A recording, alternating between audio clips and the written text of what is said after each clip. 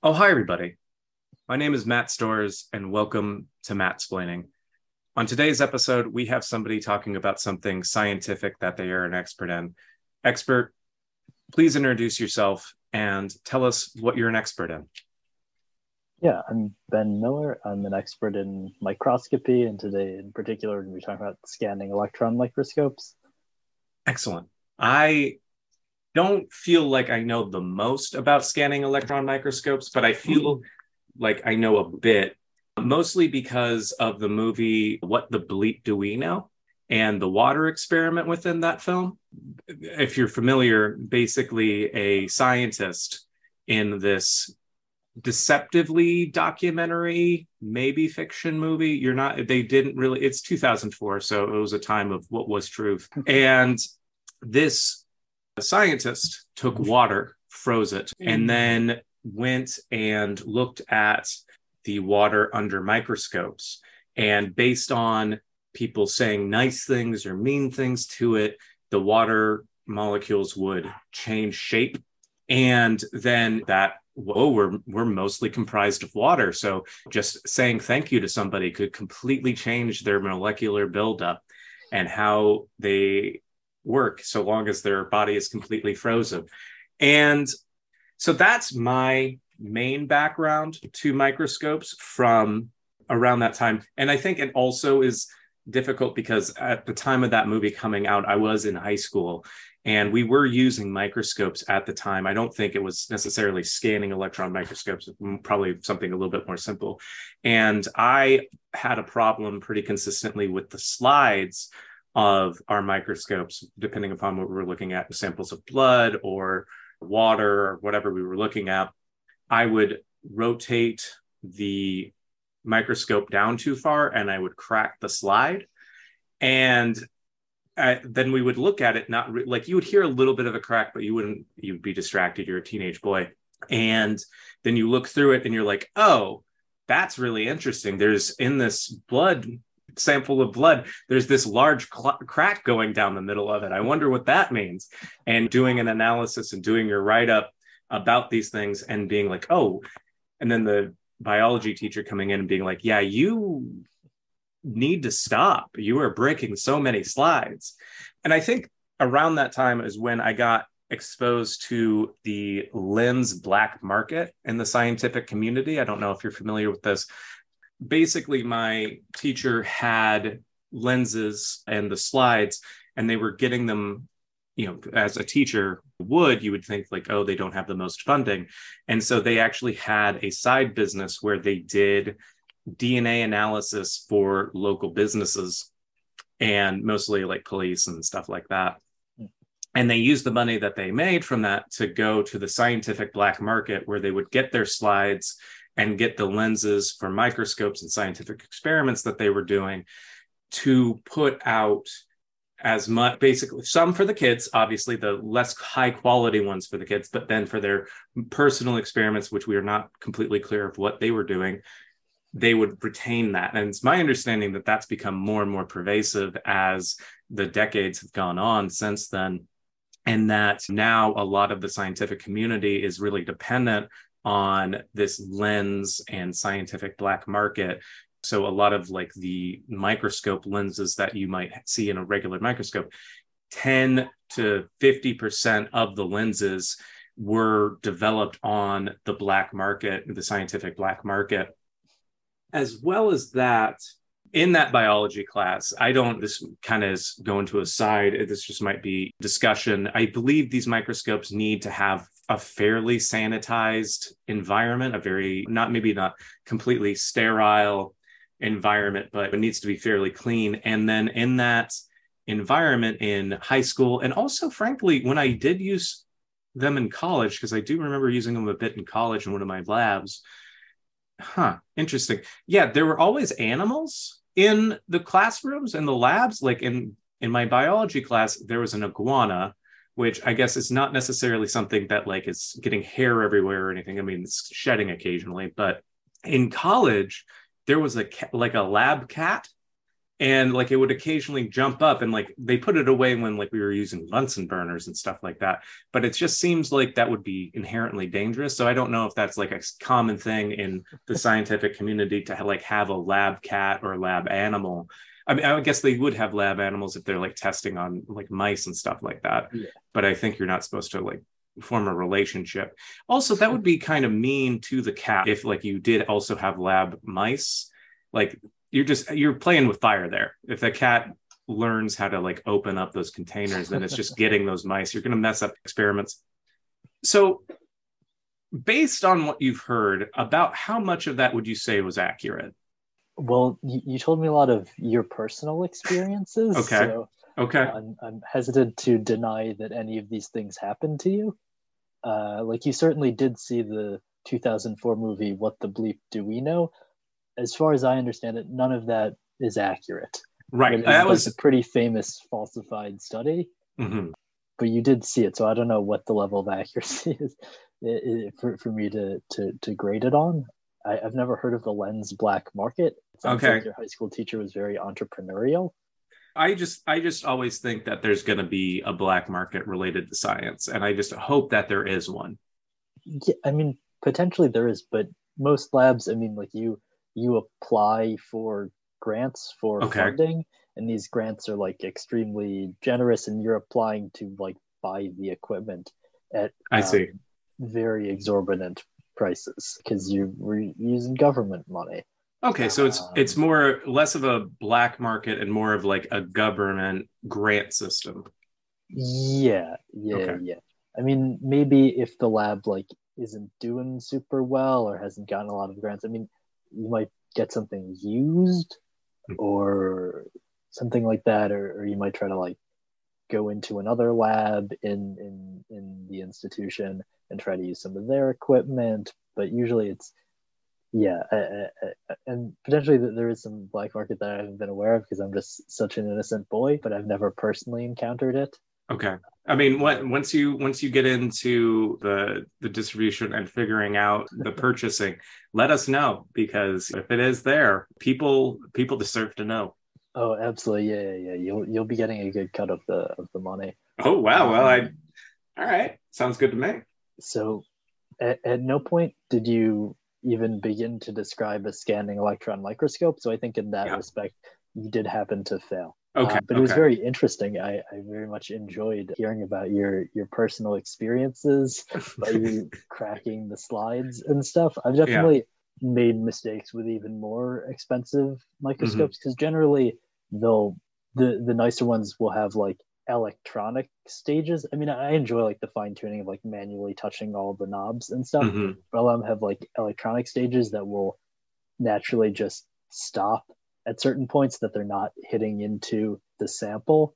Although one time, like after an internship, like freshman year in college, we were sort of like putting something on top of the slides, like another apparatus, and then using an electronic stage. And I set the coordinates really wrong on it and fully destroyed this stage that was worth like Oh $20,000. no. Yeah, and I was petrified to tell the professor what had happened.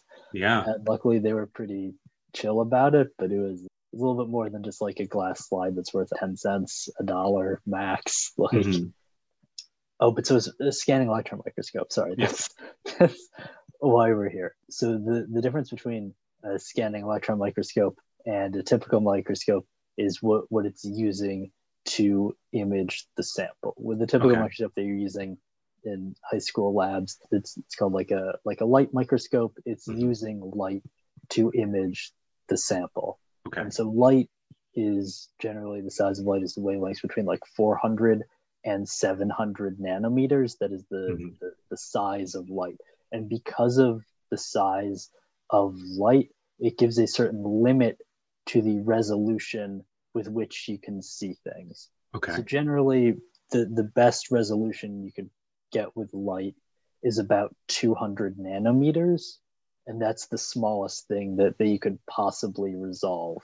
Because it's sort of like, I mean, like you can grab like a lot of small fine things with your fingers, but then Hmm. if you put on like mittens, it becomes difficult to grab things because you Right. don't have the same like fine articulation. So You sort don't of have similarly, that same sort of dexterity. yeah. So sort of similarly, like electrons are much smaller than light, so you're able to image smaller things using a scanning electron microscope. And it's nice to see small things and more details and such. And so you were right when you sort of touched on like the sanitized environment of the Hmm. lab. Generally, there aren't any iguanas or cats running Okay. around. I don't know if it was like part bodega, part lab, or something like that. Based on the college that I went to, it may have technically been a bodega. Yeah, sounds like there were a lot of side businesses going on. It it Uh, it does, right? In hindsight, it really does. yeah, so an electron microscope is generally like a pretty sealed apparatus. At the top, there's something called an electron gun, which is typically a tungsten filament that is heated up and it emits electrons. Mhm. And the chamber of the whole microscope is in very high vacuum. Like Okay, essentially, you want to be taking out all of the air molecules because that will get in the way of the beam of electrons. that makes sense. Yeah, yeah. So then there's a series of magnets, and the magnets sort of work similarly to not exactly the same, but like somewhat similarly to lenses in a regular light microscope, where they're Hmm. focusing the beam of electrons. Because the little tungsten filament, it's going to be spraying electrons everywhere. It Right. doesn't. It's unfocused. It's like a Yeah. shotgun as opposed to just an electron gun. It's more of like an electron shotgun. Yeah, although if you look at like the fuse that Hmm. holds the filament after the filament is burnt out, because eventually, I mean, you can get like a decent amount of life out of these filaments, but eventually they do like burn out. And Okay. so if you've ever replaced a filament, you'll see like on the base of the filament, there's some like discoloration from just like electrons being shot completely in Hmm. the opposite direction as well.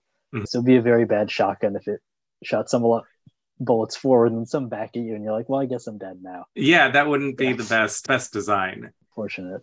Yeah, with the discoloration, what is the discoloration? Does it have, is it just kind of like a darker hue of the item, No, kind it of like a looks sort of stain? like if you've ever like spilled gas when you're Mhm. like pumping your car, and then it's sort of like multicolored different layers. It looks sort of like that. So kind of There's like iridescent in a way. yeah, Very cool. exactly. Yeah. Yeah, so we've got yeah, we've got the lenses the magnets to focus them down. They're actually called condensers, might be the proper term for it. And then it forms this small beam of electrons that you scan over the sample, Mhm. sort of like the old CRT monitors almost. And that's sort of Yeah. how it forms an image by scanning over a certain area. And then there are a couple different collectors that you use to detect the image. So that's the basic premise, and we can go a little bit deeper. Or do you have questions at this point in time? No, I mean, this has been very insightful. It's the most common instance where you'd be using one of these. It just sort of depends on like what type of lab you're in and what sort of stuff you want to be doing. So I mean, there's certain labs where you might be using it every single day. There's certain labs where like maybe occasionally you've made like a sample and you want like a very particular image of like the morphology, like the shape of the sample at a very small scale for like a paper for publication. Mhm. Yes, yeah, it just sort of depends like what sort of work you're doing. And oh, and you can image like all sorts of things. The easiest thing to image is something metal because you generally need your sample to be conductive Okay. because it'll dissipate the electrons. Mhm. Because if the sample is not conductive, what happens is something called charging, where like Okay. you're shooting a bunch of electrons at it, and the electrons build up on the surface of the sample and then start repelling the beam of electrons. The image gets all like fuzzy, Mhm. and you can't really see it well. So for non-conductive samples, you just think called sputtering, Okay. where you put like a thin coat of metal on it. Usually gold is the most common metal, and then you can image just about anything you want if you put a nice shiny gold coat on it. That's fantastic. And where would they source their gold? Just the internet. I mean, there's just like a Okay. series of websites where you can buy certain scientific supplies and Okay. equipment.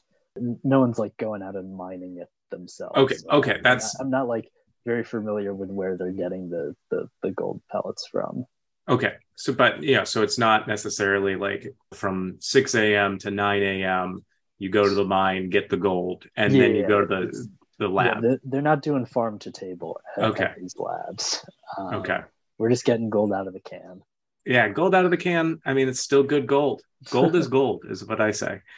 If people wanted to learn more about microscopes in general, or they wanted to learn more about you and what you do, Already done where the 15 minutes. Wow.